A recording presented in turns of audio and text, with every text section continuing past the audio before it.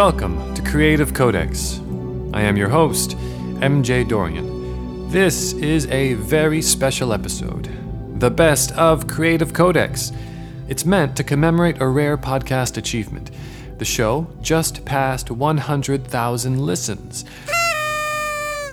Woo! Crazy. Now, I know in the grand scheme of things, in our attention economy, 100,000 is not that much. But the truth is, this is an entirely self-produced show. I don't have a partnership with some enormous publisher or support from an existing podcast network or corporate marketing departments. For better or worse, every inch of this show has passed through my fingertips. I started Creative Codex 3 years ago by myself, and although I've collaborated with and featured a wide variety of really talented individuals on the show, it's been an entirely self-produced and self-funded passion project. So, with that said, I am incredibly grateful that we've reached 100,000 listens. As of this recording, it's at 108,000. But even more than that, I am incredibly grateful that for the first time, Creative Codex seems to be getting some momentum. The audience is growing. In this last month alone, the stats show me we've had more listens per week than in any other month in the last 3 years. Now, I'm not a marketing guy, I don't do statistics, but as an artist, I know when the audience is responding, when they're feeling something, and that lights a fire in me to keep going and to make this thing even better. So thank you for listening, and thank you for giving this show your time. Now, let's highlight what makes Creative Codex unique. Things you won't find on any other podcast. Which brings us to the topic of this episode, sonic simulations. What is a sonic simulation?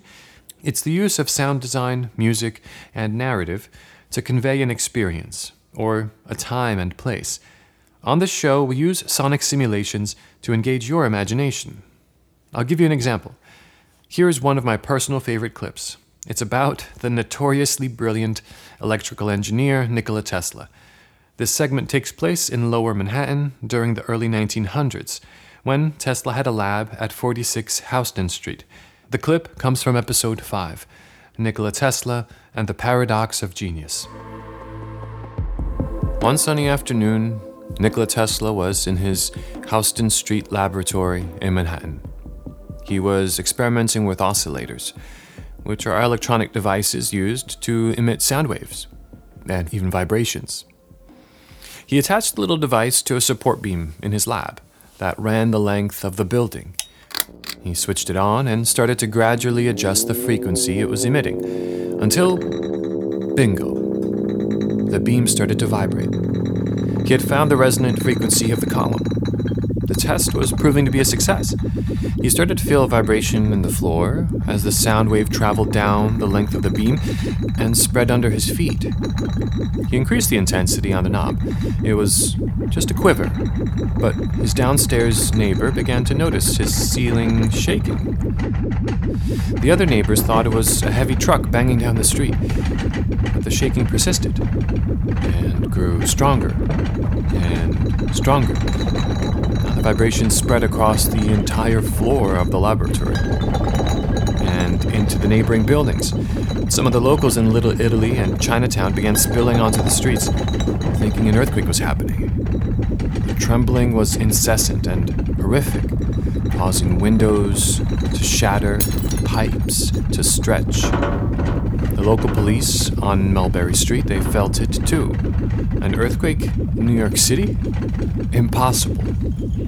The police station was right around the corner from Tesla's lab, and they were all too familiar with the strange lights and sounds which would happen throughout the day and night from that building. As the ground shook, furniture was moving, pipes were breaking, and the officers thought the police headquarters was about to collapse.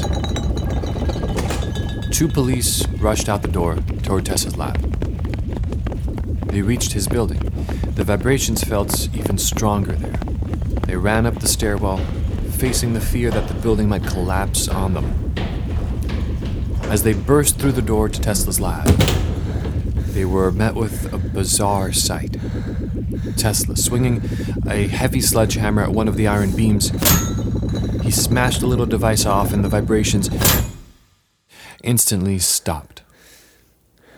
No more earthquake. Tesla was surprised to see the two uniformed police officers just staring at him in shock. He approached them with the sledgehammer still in his hands and said, "Gentlemen, I'm sorry, but you are just a trifle too late to witness my experiment. I found it necessary to stop it suddenly and unexpectedly in an unusual manner, just as you entered. If you will come around this evening, I will have another oscillator attached to this platform, and each of you can stand on it. You will, I am sure, find it a most interesting and pleasurable experience. Now, you must leave, for I have many things to do. Good day, gentlemen." I just love that image of Nikola Tesla wielding a sledgehammer and the speechless looks on the faces of the police officers who barged into something far beyond their comprehension. So I hope that was a useful example of a sonic simulation. I really like this idea that this type of listening engages your imagination in a way that we are rarely engaged today. Everywhere you turn, you have a screen bombarding you with concrete imagery.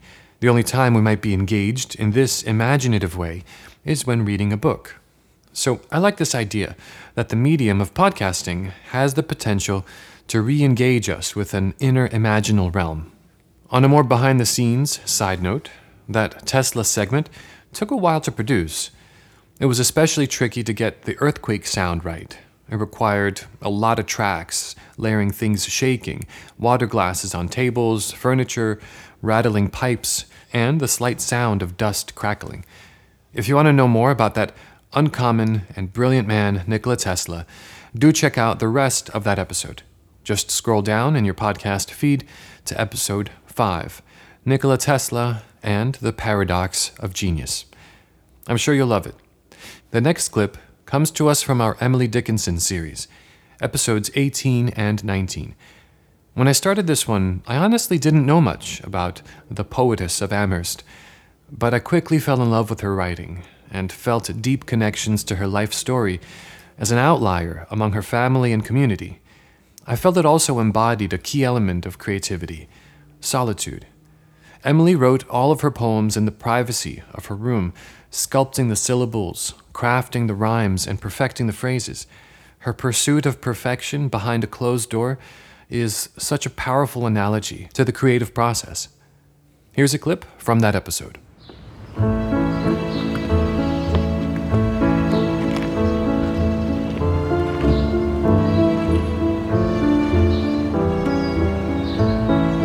It is May 20th, 1886, in the small town of Amherst, in Massachusetts.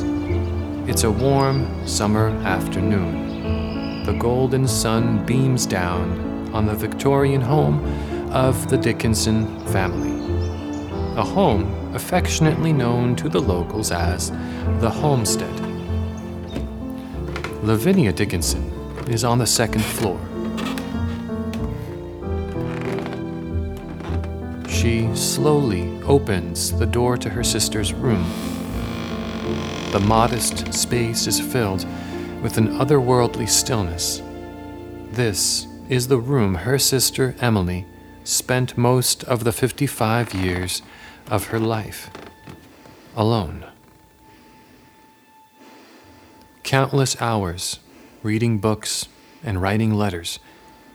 She sees Emily's small square writing table in front of the room's southwest window, a table that every winter is illuminated by a majestic shaft of sunlight. Lavinia breaks the stillness and slowly enters. She approaches a chest of drawers standing 4 feet high. This, she knows, is where Emily kept her papers.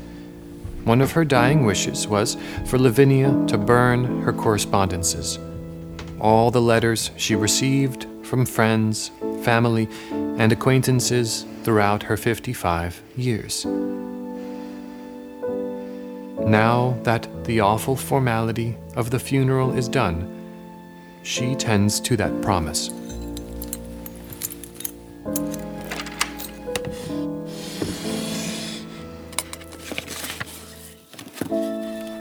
Lavinia crouches on the floor and begins to sort through the papers.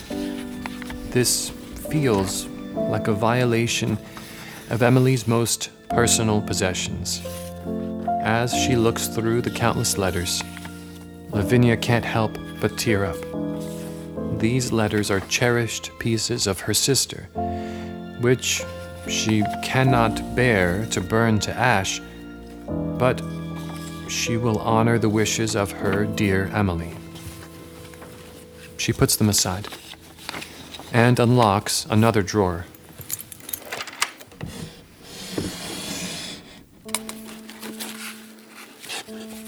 These papers seem a bit more organized than the last. Lavinia carefully lifts them out and notices they are stacked in bundles.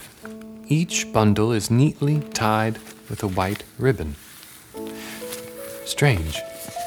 She's never seen this before, and Emily never mentioned it. She looks one bundle over. Holding it in her lap, she takes a look around the room reflexively to check if Emily is there, about to stop her. She curiously unties the ribbon. It is a stack of papers, folded and sewn together with slender rope into handmade books. Why would Emily have sewn her letters together like this? Maybe each bundle is from a different person. She carefully opens the first one. This is not a letter. It's a short poem in Emily's handwriting. A word is dead when it is said, some say. I say it just begins to live that day. Lavinia turns the page. Another poem. The soul selects her own society, then shuts the door to her divine majority. Present, no more. Unmoved, she notes the chariots, pausing at her low gate. Unmoved, an emperor be kneeling upon her mat. I've known her from an ample nation. Choose one, then close the valves of her attention, like stone. And on the facing page, another. She is confused. She picks up another bundle, undoes the ribbon, and opens it. A poem. She looks back in the drawer. Dozens and dozens of bundles, all neatly sewn together and tied up in ribbons. Each bundle containing hundreds and hundreds of poems.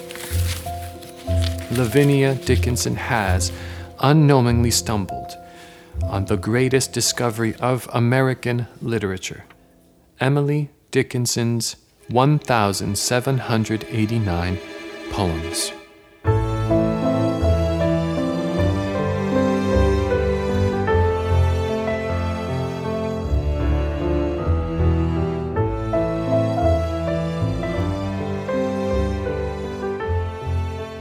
For the Emily series, I collaborated with my friend, Frances Levette. She provided the perfect vocal depiction of Emily. I remember a few years ago hearing Frances reading a passage from a book aloud, and I was immediately taken by her nuanced control and expression. I filed that knowledge away in a brain cabinet. A few years passed, and as I was working on this episode, I thought, who is going to play Emily? Surely I can't read these. We need a woman's voice. And immediately, Frances came to mind. I called her up, and to her credit, she was open to the idea. I mailed her my best microphone because we don't live in the same state, and we got to work. The result, I think, really speaks for itself. I'm really proud of what we accomplished, and Frances's voice truly brought Emily to life. There's a link in the episode details where you can follow Frances and her work through Instagram as well. You can listen to our Emily Dickinson series in the podcast feed. Those are episodes 18 and 19. Next up, we have a short clip depicting one of the most persistent myths of rock and roll, the bluesman who sells his soul to the devil at the crossroads. When I first started to play guitar, this was one of the first stories I heard. It's part of the lore of rock and roll. I heard about it even before I learned how to play the blues. The myth is associated with one of the greatest blues musicians of all time, Robert Johnson. He was a singer, songwriter, and guitarist active during the 1930s in the Mississippi Delta. And even to this day, when you listen to his recordings, you would swear there must be two guitars playing. For most guitarists, due to its virtuosity, his playing continues to be nearly impossible to replicate. This next clip, from episode 15, takes us back to that fabled moment when Robert Johnson went to the crossroads. It's 1931, on the outskirts of a small town in Mississippi. The sun has just set on the flat plains of the distant horizon. Darkness stretches for miles. Not a soul in sight. A skinny 20-year-old man with a guitar strapped to his back is walking out here, all alone on the dirt road. His name is Robert Johnson. Friends say he has been missing for 6 months now. He's been walking for a long time, but he's finally here. The crossroads. A rare place where 4 roads meet, where the energies of countless people's lives cross at a single point, making an X right in the earth. He's in the center of that large X, and he falls to his knees. Nothing but silence. It's like he's waiting there for something, someone. He swivels his guitar from his back into his hands and begins to play.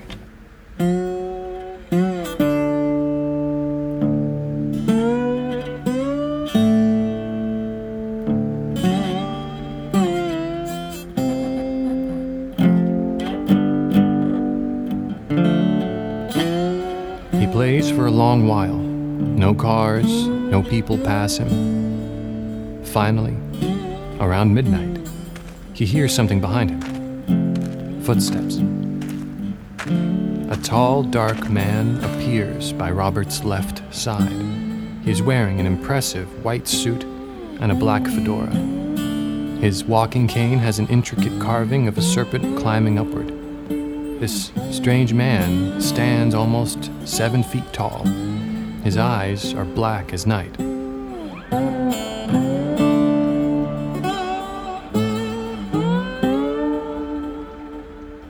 His large hand opens toward Robert, who hands him the guitar he was playing. The man tunes it.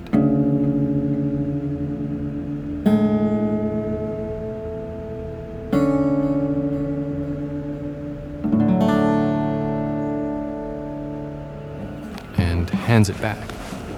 He makes eye contact and nods, and Robert nods back. The man turns around and intently returns into the shadows. Robert looks around. No soul in sight. He straps on the guitar and begins to play a song he's never heard.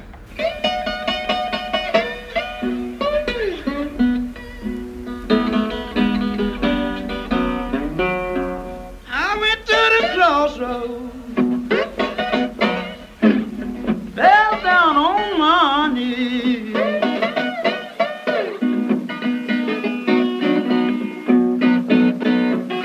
I went to the crossroads, fell down on my knees.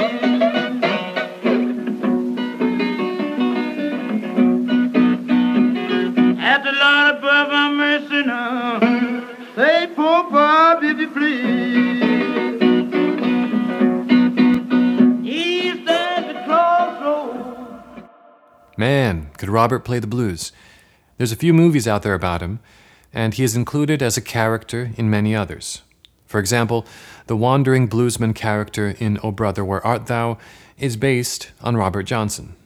And there is even a pretty entertaining Ralph Macchio film from the 80s that features Robert Johnson as a main character called Crossroads from 1986, where Ralph Macchio has to learn to play the blues to beat the devil in a guitar duel. Pretty good story. If you want to learn more about Robert Johnson's life and music, Check out episodes 15 and 16 in the podcast feed. The next sonic simulation is from a recent series I finished, the Vincent series. Since April of 2021, I dedicated all of my free time to learning about and understanding Vincent van Gogh's life and artwork. I studied his 900 paintings, I read a 900-page biography, and read through him and his brother's 600 correspondences. Yeah, looking back, I may have overdone it a little, but honestly, I felt it was the only way to really do Vincent justice.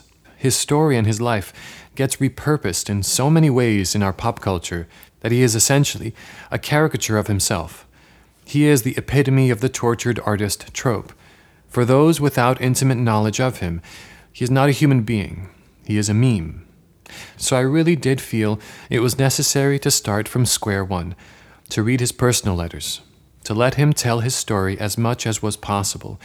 So throughout the 4 episodes of the Vincent series, you end up hearing Vincent and his brother Theo telling the story. I did this as often as was possible, and only resorted to my own commentary for the sake of continuity. The result? It turns out Vincent was a complicated individual with a rare and beautiful mind, but also with serious and, sometimes, irreconcilable flaws. This is a clip from episode 22, Vincent van Gogh, A Strange Boy.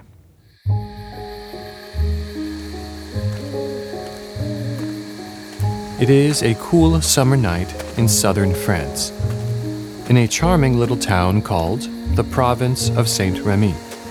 The midnight sky is alive with stars. The date is June 8th, 1889. You are walking up a hill on a dry dirt path lined with olive trees, which pass on your right and left. Their small leaves shimmer silver in the moonlight. When you look to your right, you can see the town of Saint-Rémy in the distance with its old-world charm. The 2-story homes and narrow alleys are all dressed in midnight blue, save for the occasional window warmly illuminated by an oil lamp. We aren't walking to the town, though. We are climbing the hill to visit St. Paul's Mental Asylum. It is the current home of a certain penniless artist, whose unique paintings in 100 years' time will collectively be worth billions of dollars. But for now, and for the next year, those paintings will be made here. Up ahead, you see that the stone archways and pyramid-peaked tower of St. Paul's make it look more like a monastery than a mental hospital. That's because it is. It was built 800 years ago in the 11th century as a monastery. Then in 1605, Franciscan monks converted St. Paul's into a mental asylum. The secluded nature of such a place serves 2 purposes. One, the patients are surrounded by the calming effects of nature and removed from the agitating demands of city life, which often exacerbate their misunderstood mental disorders. 2.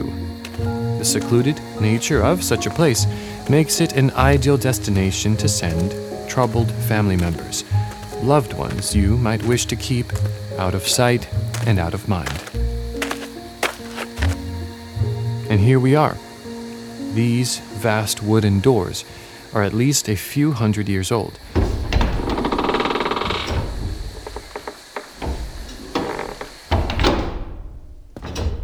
The asylum is asleep, but even so, it stirs.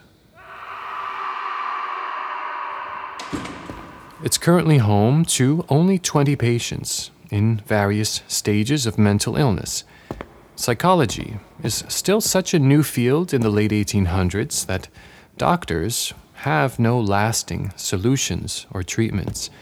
The best they can offer is a place like this, where the needs of those with misunderstood afflictions can be tended to, in the hopes that the monastic lifestyle aids their condition. We are on the first floor, in a long and empty corridor with vaulted ceilings. Darkness engulfs the space, except for the soft, amber glow seeping out of a doorframe across the hall. This room is usually locked at night. It is a recreational room only meant for the daytime, but it seems someone has snuck in. Inside stands Vincent van Gogh, his body hunched in shadow near an oil lamp. He seems possessed. You glimpse a flash of his wild eyes as he intently swirls paint on a canvas in front of him. He glances through the iron bars of the window like through a prison cell to gaze at the midnight landscape in perfect view, and returns to his canvas, a painting of that same landscape without the iron bars, a painting of cypress trees, a distant town, rolling hills, and a star-filled sky. His painting is suffused with deep blues and vibrant yellows. The moon and stars shimmer with a dynamic motion that brings them to life on the canvas. Right now, at 37 years old, Van Gogh is an unknown patient in a mental asylum. In less than 50 years, he will be one of the most famous artists of all time. And in 100 years, this painting, Starry Night, will be one of the most recognizable paintings in the world. Hotel owners will furnish their hallways with prints of it.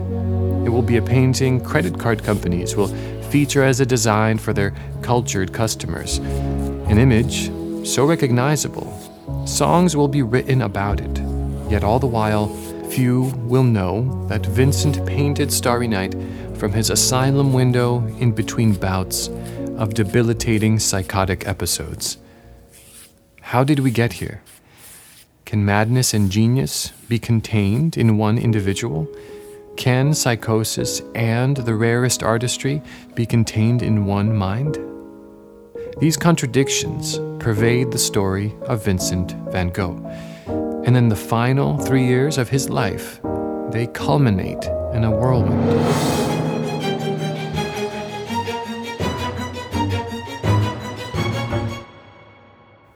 If you are listening to Creative Codex for the first time, welcome. Welcome to the show. I hope you're enjoying it. As with any creative endeavors, the person who is creating doesn't always know what the thing is that they are doing or what it's going to be. It's a paradoxical situation, like starting a painting without foreknowledge of what it's going to become. For example, 3 years ago when I started this show, I didn't quite know what it was going to be, honestly. I just knew I wanted to explore the creative process through some of my personal creative idols, famous historical figures that I was influenced by. But only in this last year do I see the picture coming into view. This show isn't just about the biographies of historical figures. This is the story of creativity, as told through the lives of history's greatest creative geniuses, figures like Leonardo da Vinci, Emily Dickinson, Carl Jung, Frida Kahlo, Robert Johnson, and many more. There is a thread that connects them all across centuries of time, making this rich tapestry that stretches across continents, through borders, and lives in the hearts and minds of every human on earth. The story of creativity is nothing less than our story, the story of the human experience. That's what the show means to me, and it serves as the guiding ethos for the decisions, episodes, and topics that we cover here. With that said, on to the next clip. This one comes from the Carl Jung series I did, episodes 11 and 12, in which we focus on a very unique work of literature written by Dr. Carl Jung called The Red Book. The Red Book is an illuminated manuscript that Jung worked on in private that is filled with dreams and visions he experienced in deep meditative states. He wrote them all down in painstaking detail for the purpose of analyzing and understanding the contents of his unconscious mind and the potential collective unconscious. This particular clip comes from one such vision involving a descent into a cave, a rich symbol for the unconscious mind. In the Red Book, there is an entry for December 12th, 1913, which describes one of these visionary meditation sessions with startling results.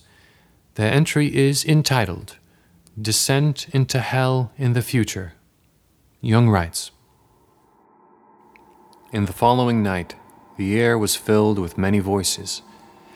A loud voice called, I am falling. Others cried out confused and excited during this. Where to? What do you want? Should I entrust myself to this confusion? I shuddered. It is a dreadful deep. Do you want me to leave myself to chance, to the madness of my own darkness? Whither? Whither? You fall, and I want to fall with you, whoever you are. The spirit of the depths opened my eyes, and I caught a glimpse of the inner things, the world of my soul, the many-formed and changing. I see a gray rock face along which I sink into great depths. A dwarf, clad entirely in leather, stood before it, minding the entrance. I stand in black dirt up to my ankles in a dark cave. Shadows sweep over me. I am seized by fear, but I know I must go in.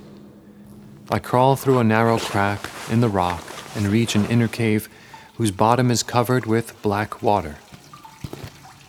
But beyond this, I catch a glimpse of a luminous red stone, which I must reach.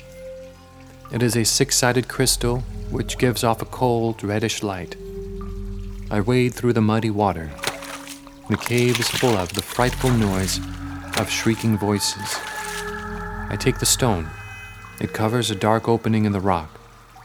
I hold the stone in my hand, peering around inquiringly. I do not want to listen to the voices. They keep me away. This dark hole, I want to know where it leads and what it says. An oracle? Is this the place of Pythia? Here, something wants to be uttered. I place my ear to the opening. I hear the flow of underground waters. I see the bloody head of a man on the dark stream. Someone wounded, someone slain floats there. I take in this image for a long time, shuddering. I see a large black scarab floating past on the dark stream. In the deepest reach of the stream shines a red sun, radiating through the dark water. There I see, and a terror seizes me, small serpents on the dark rock walls, striving towards the depths where the sun shines. 1,000 serpents crowd around, veiling the sun. Deep night falls. A red stream of blood, thick red blood springs up, surging for a long time, then ebbing. I am seized by fear. What did I see?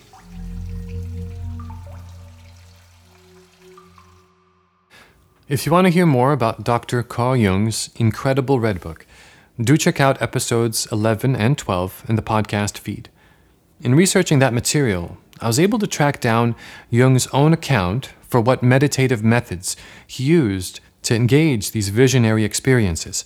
I experimented with it myself, and finding it incredibly useful, I recorded and produced a guided meditation called The Digging Method. You can also find that guided meditation in the podcast feed after episode 12. If you're enjoying the show and want to support Creative Codex in some way, head over to our Patreon. That's patreon.com/MJ Dorian, MJDORIAN, where you can gain access to all of the exclusive Creativity Tip episodes at all support levels, and get a free download of the Creative Codex soundtrack at the $10 tier level. I'll link that in the episode details, patreon.com/MJ Dorian. If you're digging this particular episode and want to buy me a coffee, or 5, the show basically runs on Arabica beans, feel free to tip me on Venmo. Just search Creative Codex in the business section. That's at Creative Codex, CreativeCodex, one word. And similarly, if you're into crypto like I am, feel free to tip me with some Shiba Inu, Bitcoin, Ethereum in my Coinbase wallet, which you can find on the Coinbase wallet app by simply searching at MJ Dorian.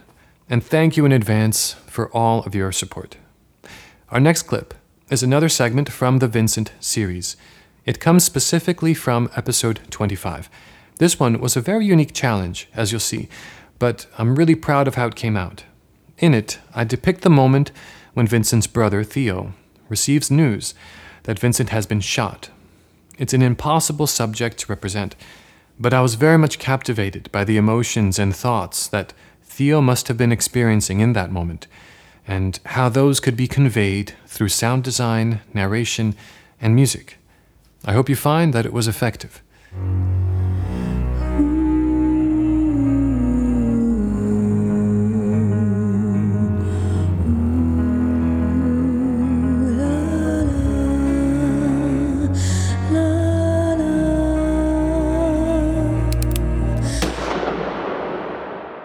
Vincent van Gogh is shot on July 27th, 1890.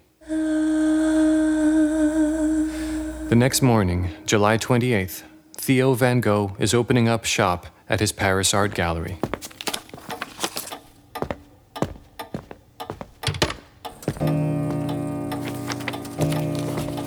An unexpected man barges in. He scans the open space and hastily approaches. He says, "Theo." Theo nods with an alarmed gaze. He recognizes him as the Dutch painter Anton Hirschig, whom he personally sent to accompany Vincent in Auvers, a small town on the northwestern outskirts of Paris, only a month ago. The man extends an envelope to him and says, "It is from Dr. Gachet. It is about Vincent." For a moment, time freezes. The pendulum hovers still in the liminal space between instances. For a moment, Theo notices the ivory envelope stretched out in front of him, his name penned in black script. He catches the aroma of tobacco from the artist's sleeve and notices the stubble on his face, indicating he likely skipped his morning routine to catch the express train back to Paris. The urgency of the moment buzzes like déjà vu in his skull. This is no ordinary letter. He feels it in his bones. It is an invitation, and once opened, the events which follow cannot be undone. The words cannot be unread. You cannot uncross a threshold into an abyss. He notices the grace of the slanted morning sunlight as it breaks through the storefront windows, and recalls how Vincent's first obsession was to capture sunlight in his paintings. The pendulum arcs left as the tide rushes back in. Theo grabs it. "Dear Theo, Vincent has wounded himself. The situation is urgent. I would not presume to tell you what to do, but I believe that it is your duty to come, in case of any complications that might occur. Sincerely, Dr. Gachet." Theo's free hand covers his mouth, in shock. His body jolts into action as he grabs his hat and rushes for the door. He boards the first train out of Paris. Heading to the small town of Auvers. His hand has not let go of that note. Staring out of the window, all he sees are echoes of the past. The familiarity of this scenario does not escape him. It was only a year and 7 months ago when he was rushing to Arles on a southbound train on Christmas morning, after receiving the alarming telegram that Vincent had also wounded himself. That day, he arrived at the hospital to discover his brother with a blood-soaked bandage wrapped around his head and a missing ear. What fresh hell awaits him now? Surely, it can't be worse than that. He is alive after all.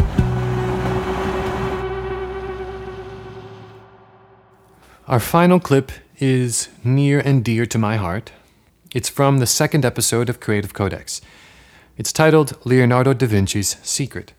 The show was still in its infancy, and we had about 10 listeners then, including my mom and myself. Now our listener community is in the thousands. But it's interesting to note, just looking at things objectively, that even then, from this clip, there was this motive for using sound design, music, and narrative to anchor the listener in the story. In this clip, we travel back to Florence, Italy in the 1400s, making a pilgrimage to Leonardo da Vinci's art studio to learn the secret of his creative genius.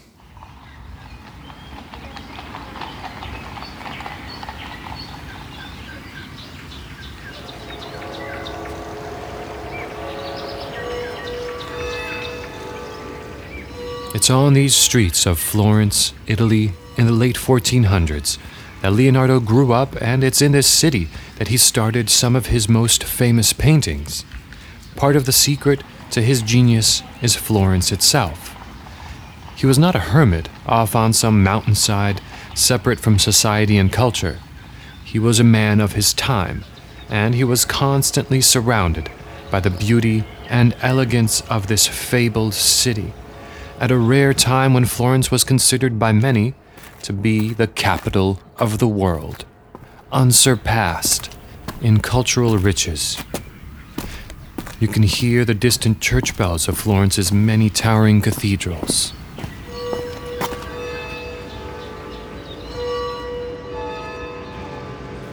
The air is refreshing and brisk in the afternoon sun, as many of these side streets hide in the shade.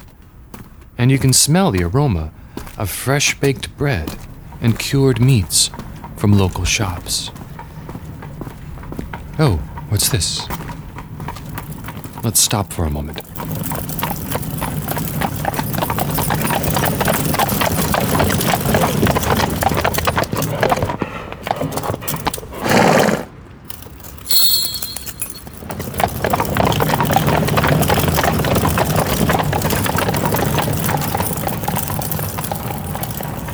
And what's that? There's a merchant. She's set up shop here across the street. She's selling fresh bread and cheese. Buongiorno. And pet birds, which are quite popular here. There are anecdotes, actually, about Leonardo, that one of his favorite things was to watch birds fly. So he would often buy a bird from one of these merchants, take it out of its cage, and release it, watching intently as it fluttered away. This merchant's also selling a brand new kind of distraction that is sweeping the country. Books. She has a stack of newly printed books. And it was in 1440 that the Gutenberg press was actually invented, and it revolutionized the way people learn and entertain themselves. Leonardo was an avid reader. He saw reading as a way to educate himself about art, science, philosophy, and he never received a formal education, partially because he was an illegitimate son, and partially because he actually detested school. But what he lacked in formal education, well, we know he more than made up for in his personal studies and inquisitive research.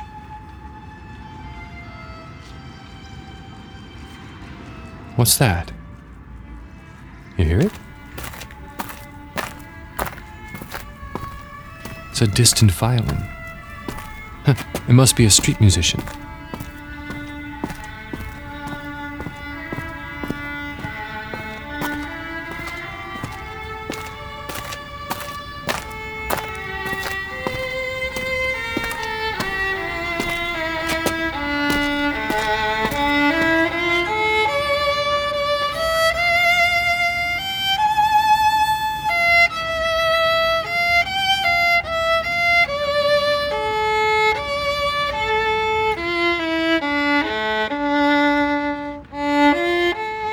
Beautiful.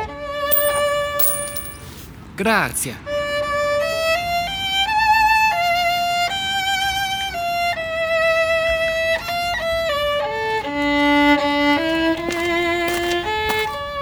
And the entrance to Leonardo's studio is right through that gate and up the stairs. The studio is actually part of a convent here called the Santissima Annunziata. Right this way.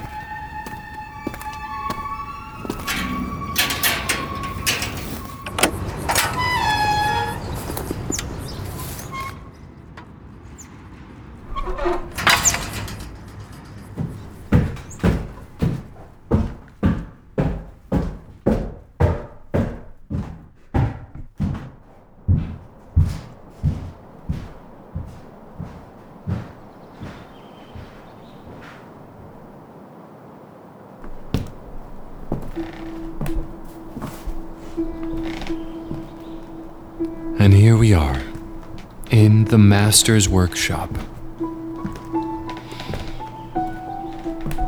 If only Leonardo was here, we could ask him our questions. Imagine that. But he must be out at this time. I'm sure he won't mind if we look around a little bit. What's that? It's one of the paintings he's currently working on, but it's covered with a tarp, probably to protect it. I wonder, is it an unfinished Mona Lisa, which we know he actually started around this area of the country in Florence? Apparently, the woman who the Mona Lisa is based after was a frequent parishioner here, and it's possible he would have run into her near the convent. Or maybe it's one of the other ones, the lady with the ermine. And here we see a pile of books. Ah, Leonardo the avid reader, Leonardo the bookworm. But it's positioned near his easel. Often, as Leonardo would be working on a painting, one of his assistants would open up a book and begin reading. As a way of keeping him entertained and engaged and learning while he was doing something else. It's actually very much like a podcast. Perhaps he invented those too. And what's that? A section in the far left corner with drapery to block off the line of sight, as if for privacy from prying eyes. There's a long wooden table, 6 feet long by 3 feet wide. Some sullied blankets lay nearby in a wicker basket. This must be where Leonardo did his most forbidden work, the dissection of corpses, bodies that were loaned to him for documentation by hospitals. The church considered this kind of work highly disgraceful, so Leonardo knew to keep it hidden. And here it is. Leonardo wanted to see behind the skin, to understand the muscles, the sinew, and the bones of the human body. He believed there was a connection between our emotions and how they transmitted motion in our muscles, in our posture, in a pose that we might hold for a moment as we're speaking. And he was a student of Alberti, who was famous for writing an essential treatise on painting, in which Alberti states that a true artist builds their human subjects from the bones, then the muscles, then the naked figure, and finally the clothes. And this gives a truly lifelike demeanor to the body and to the subject of your painting. I hope you enjoyed this clip show. The best of Creative Codex, Sonic Simulations. It was really thought-provoking for me to look back on the show and how it's evolved over the last 3 years. In those early episodes, I noticed my voice is sometimes a bit different, sometimes veering into a Dan Carlin type seriousness, which seems comical to me now. But the ethos, the spirit of the work has been consistent, and that fire still burns into the late night hours as I work on the next episodes. As Emily said, a still volcano life that flickered in the night. Speaking of which, the next episode, it will be a return to Carl Jung's Red Book. We have some unfinished business with the good doctor, specifically the final chapter of the book and the mysterious text known as the 7 Sermons to the Dead. Once again, if you enjoyed the show, please consider supporting in some way. As you may have noticed, there were no mattress ads or underwear promotions. You can also get exclusive stuff for supporting at my Patreon, patreon.com/MJ Dorian. Alternatively, if you want to leave a tip and buy me some books or coffees on Venmo, just search in the businesses tab at Creative Codex, one word. And if you're a crypto head, my Coinbase wallet is at MJ Dorian. Thank you all for your support. This has been the best of Creative Codex. Until next time, thank you for listening.